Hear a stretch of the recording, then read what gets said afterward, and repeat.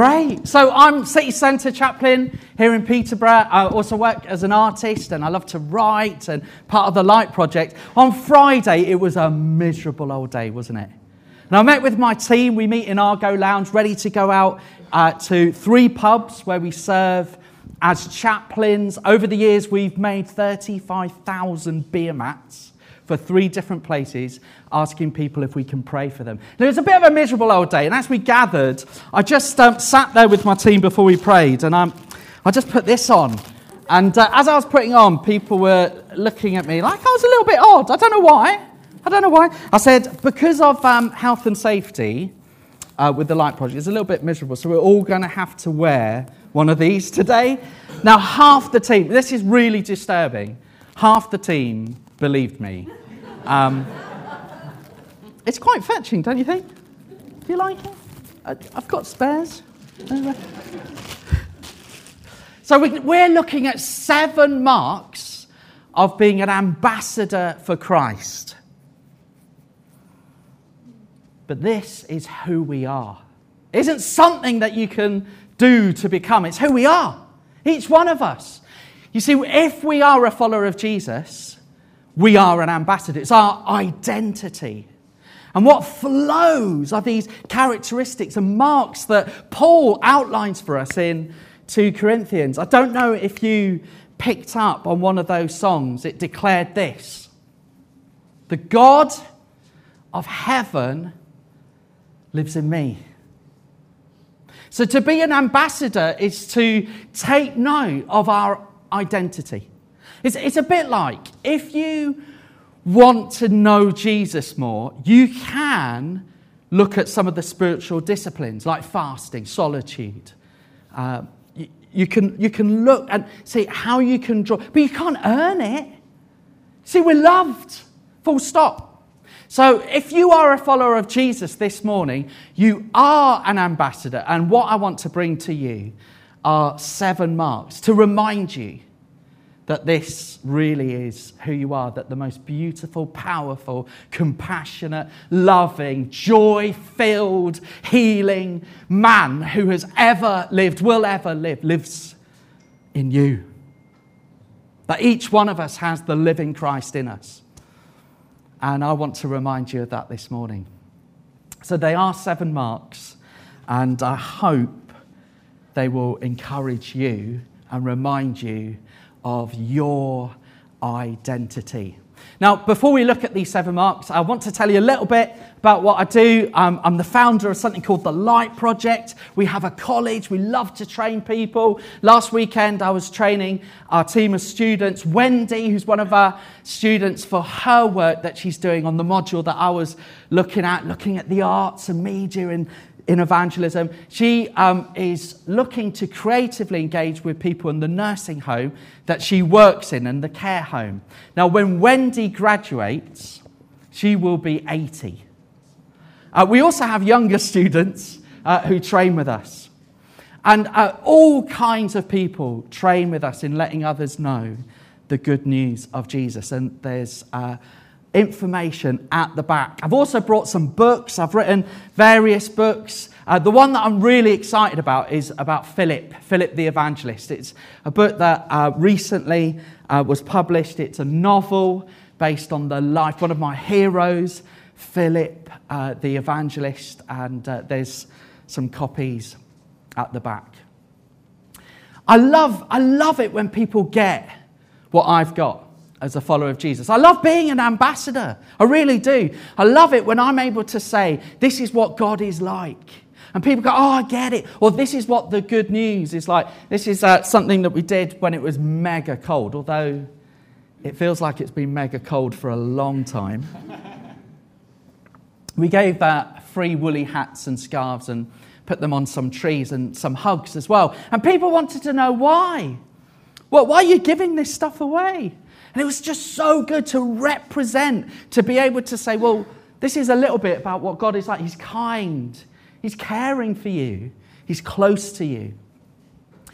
I love to paint, and I love to paint in the Draper's Arms in Wetherspoons. I've painted hundreds of paintings for people. Occasionally, I paint out on the streets. This is one that I did recently, and it was a prayer for Peterborough, that as we hold up heart-shaped hands, that the glory of God would fall upon the city. It was a big prayer, but it had a bit of a fan of a little boy. So big prayer, little boy. He loved it. He loved it so much that he came right up to it, like right there. And I'm using acrylic paint, so I'm like, oh, you need to step back a little bit. And he was there. Every brushstroke, he was there. He loved it.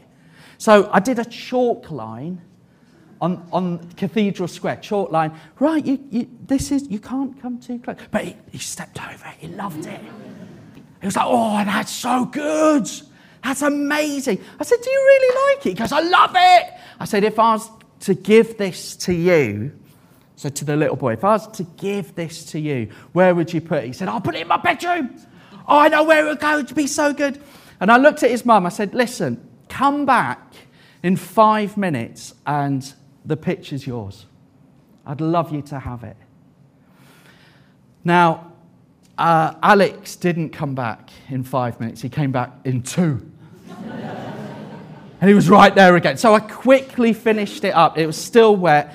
And he was telling his mum how much he loved it. He loved it so much, he got 1p out of his pocket and put it on the ground. I was like, he's paid for it. He's paid for it. So it definitely is his. So I take the painting off the easel and just give it to him and go, here you go. Just be careful how you carry it. And his mum's standing there and she's going, What are you doing? Why are you? I said, oh, it's for your son. Is that okay? I'm really sorry. Is that all right that he has? You can't give us that, she said. Alex has just taken it and he's waving it around. He loves it. And I say to him, Alex, keep hold of it because like when I'm dead, that's going to be worth millions. And he's like, yeah. But his mum says, but I thought you meant come back and take a picture of the picture.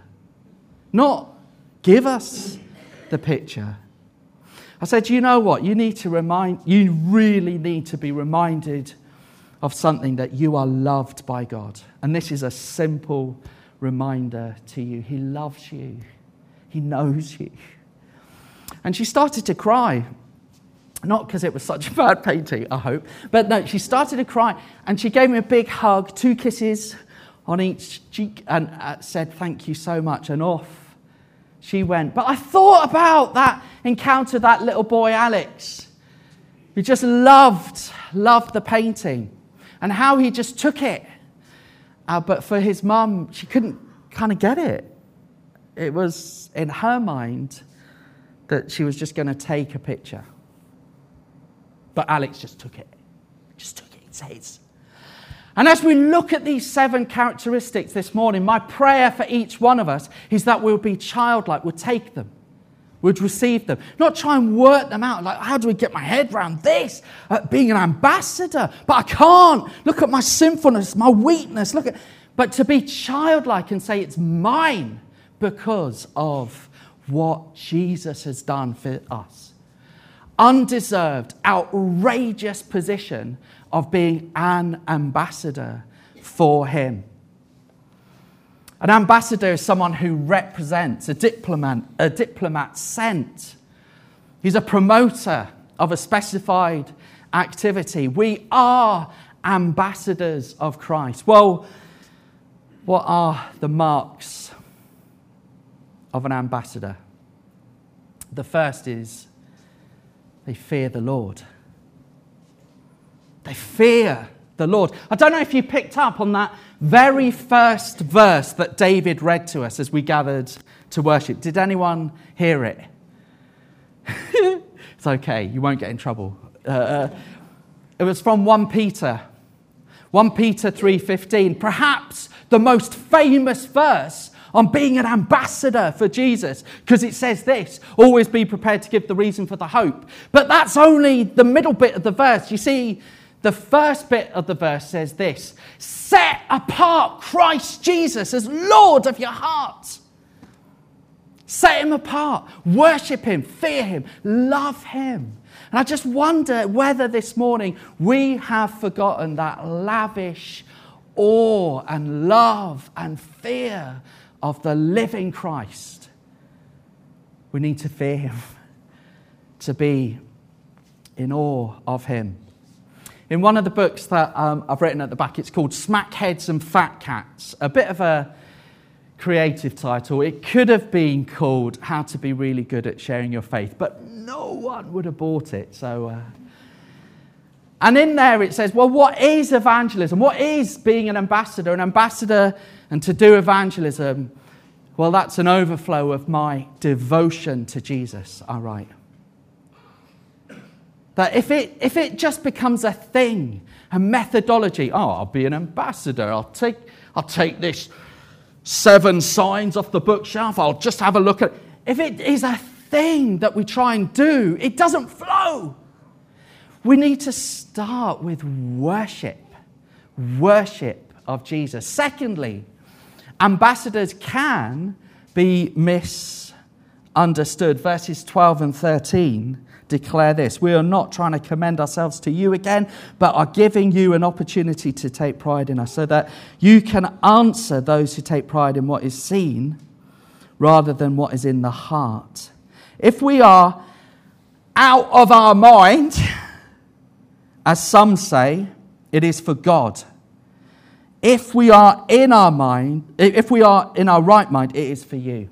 You see, what we've got here is Paul's letter to the church in Corinth. We haven't got their reply, but they would have replied. So there would have been a bit of a toing and froing of letters. And you can imagine one of the letters is saying, Paul, you are crazy. You're out your head. What are you thinking?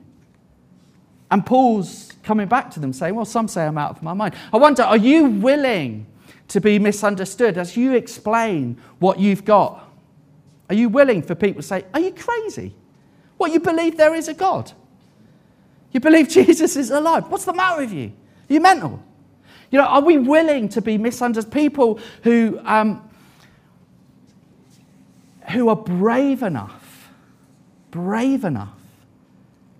to still let others know what we believe, even if we may be misunderstood. I don't know if you've come across this film. Have you seen it? It's a bit of a spoiler in the title. They Buy a Zoo. It's a cracking film. We bought a zoo. There's a wonderful quote in it. It says, sometimes all you need is 20 seconds of insane courage. Are you out of your mind? Insane courage. Just literally 20 seconds of just embarrassing bravery. And I promise you, something great will come out of it. Ambassadors are compelled by love. I was part of a stag weekend over the summer. One of my students was getting married. It's a very dignified affair. Lots of kind of water, sports, swimming, coffee. It was just very sensible. Unlike the hen party that wasn't related to the stag party, there was about 25 women across the campsite from where we were staying that loved to drink until the small hours of the morning. And they liked bubbles. At 2 in the morning, they were doing lots of bubbles. And we just ignored them because they were like the hen party. We were the stag parties. We just ignored them. Like, I just kind of went, morning. And that was it. And all weekend, we're camping there. They're camping over there. They're noisy. We're trying to be a little bit sensible. Time of prayer for Andy, who's getting married. And it was just great. It was a great weekend. But I didn't talk at all to the hen party. It just didn't feel right. We're the stag party. They're the hen party. We're the stag party. And I just didn't talk to them. And I'm packing my stuff, end of the weekend, ready to get a train back home. And I feel the Lord say, go and bless the bride-to-be. And the first thought is, what? How am I going to do that? So I look in my bag and I've got a scrappy card from The Works.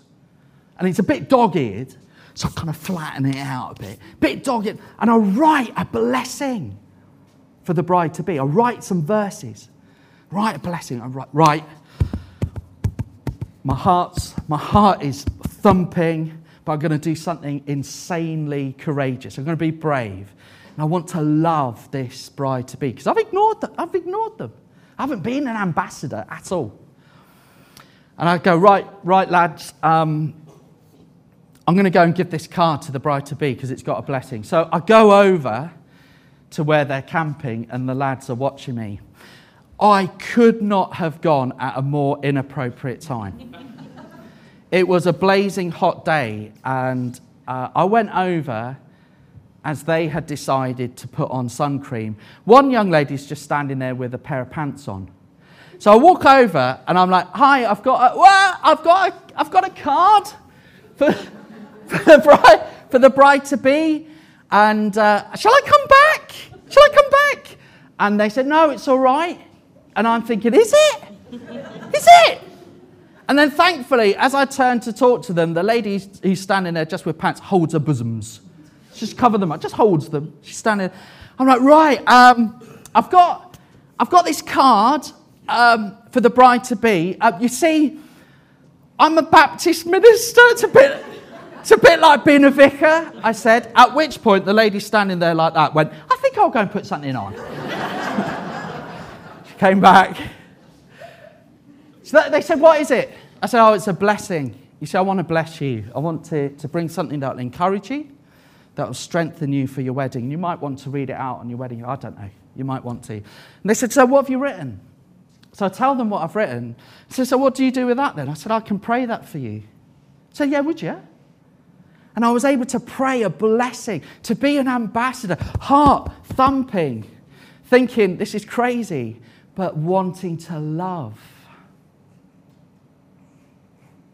Ambassadors are compelled to love, as it says in verse 14. Fourthly, ambassadors have conviction. Verse 15 says this. Verse 14, it says, For Christ's love compels us because we are convinced. We're convinced that one died for all, and therefore all died. And he died for all, that those who live should no longer live for themselves, but for him who died for them and was raised again. I want to ask you a very simple question. Do you believe that Jesus died for you? You see, we know it, don't we? We know the story. It's a big story. For God so loved the world. Do you believe he died for you? Like, really? Have you got that conviction? Because I want to remind you that he did. You see, you can look around and go, I can see Jesus died for, but for me? To be an ambassador, we need to live that truth, that we are loved so much that God would give his very best for you. He'd give his very best for you. We live as people who have been chosen, each one of us, chosen. Would you have that conviction? Fifthly, ambassadors don't regard people from a worldly point of view. This is something I still just can't get my head around. Last Friday in the pub, I've done this beautiful, pretty little painting. I think it's for the lady that I've spoken to at the coffee machine. She looks gentle and lovely. She's going to want my picture. And I'm sitting by a guy who's got his face buried in a book and he's drinking a pint and he's making no eye contact with anyone. Now, the lady that I'd seen at the coffee machine, I go and offer the painting. She says, "Go away!" I'm like, "Oh, sorry. I don't mean to shock you." She goes, "I don't want that." I was like, "Oh, it's just a simple prayer painting." "I'm an atheist," she says. "And you are bothering me. Go away." I wasn't expecting. That's not the usual reaction I have with paintings. I was like, "Oh, okay. I'm really sorry." And as I step away, the guy with his face buried in the book, drinking a pint, goes, excuse me, are you a chaplain? Can I have a word?" I was like, "Yeah, mate, of course." And the painting, it's from Psalm 23, and I'm holding it. So I sit down. He goes, "I need help. You see, I'm just taking a break. My dad's in hospital. He's dying. What do I do? What do I do? When he dies, what do I do? It's like, what do you mean, like, practically? He goes, yeah. Who do I talk? What happens? Did they give me some paper? And my dad died 6 months ago, and I was able to talk through what I'd gone through with him and the things that he should expect. And it was just terribly practical. But I'm holding this Psalm 23 pretty painting in my hand. And I say, mate, this is going to sound weird, but I thought that was for someone else, but I think it's for you. He goes, what is it? And we read it together. So this is an old poem that is often read at funerals. And I think it's for you. He said, you know what? This was meant to be. Sixthly, ambassadors live in the future new now. Let me say that again. Ambassadors live in the future new now. So verse 17, Paul declares, therefore, if anyone is in Christ, where's it gone? Therefore, if anyone is in Christ, the new creation has come. The old has gone. The new is here. So Christ ambassadors believe fully in the one who says, look, I make all things new. But they're still aware of the old. But they live in the new. They've got eyes for the new. In other words, they're still able to have faith for the new reality of Jesus making all things new. I'm a new creation. And still walk with the same, the habit, the old stuff. That still comes up. The old. But they have faith for the new. In other words, they're willing to believe in who they are and wait for the sanctification to catch up. But they're willing to believe that they are new.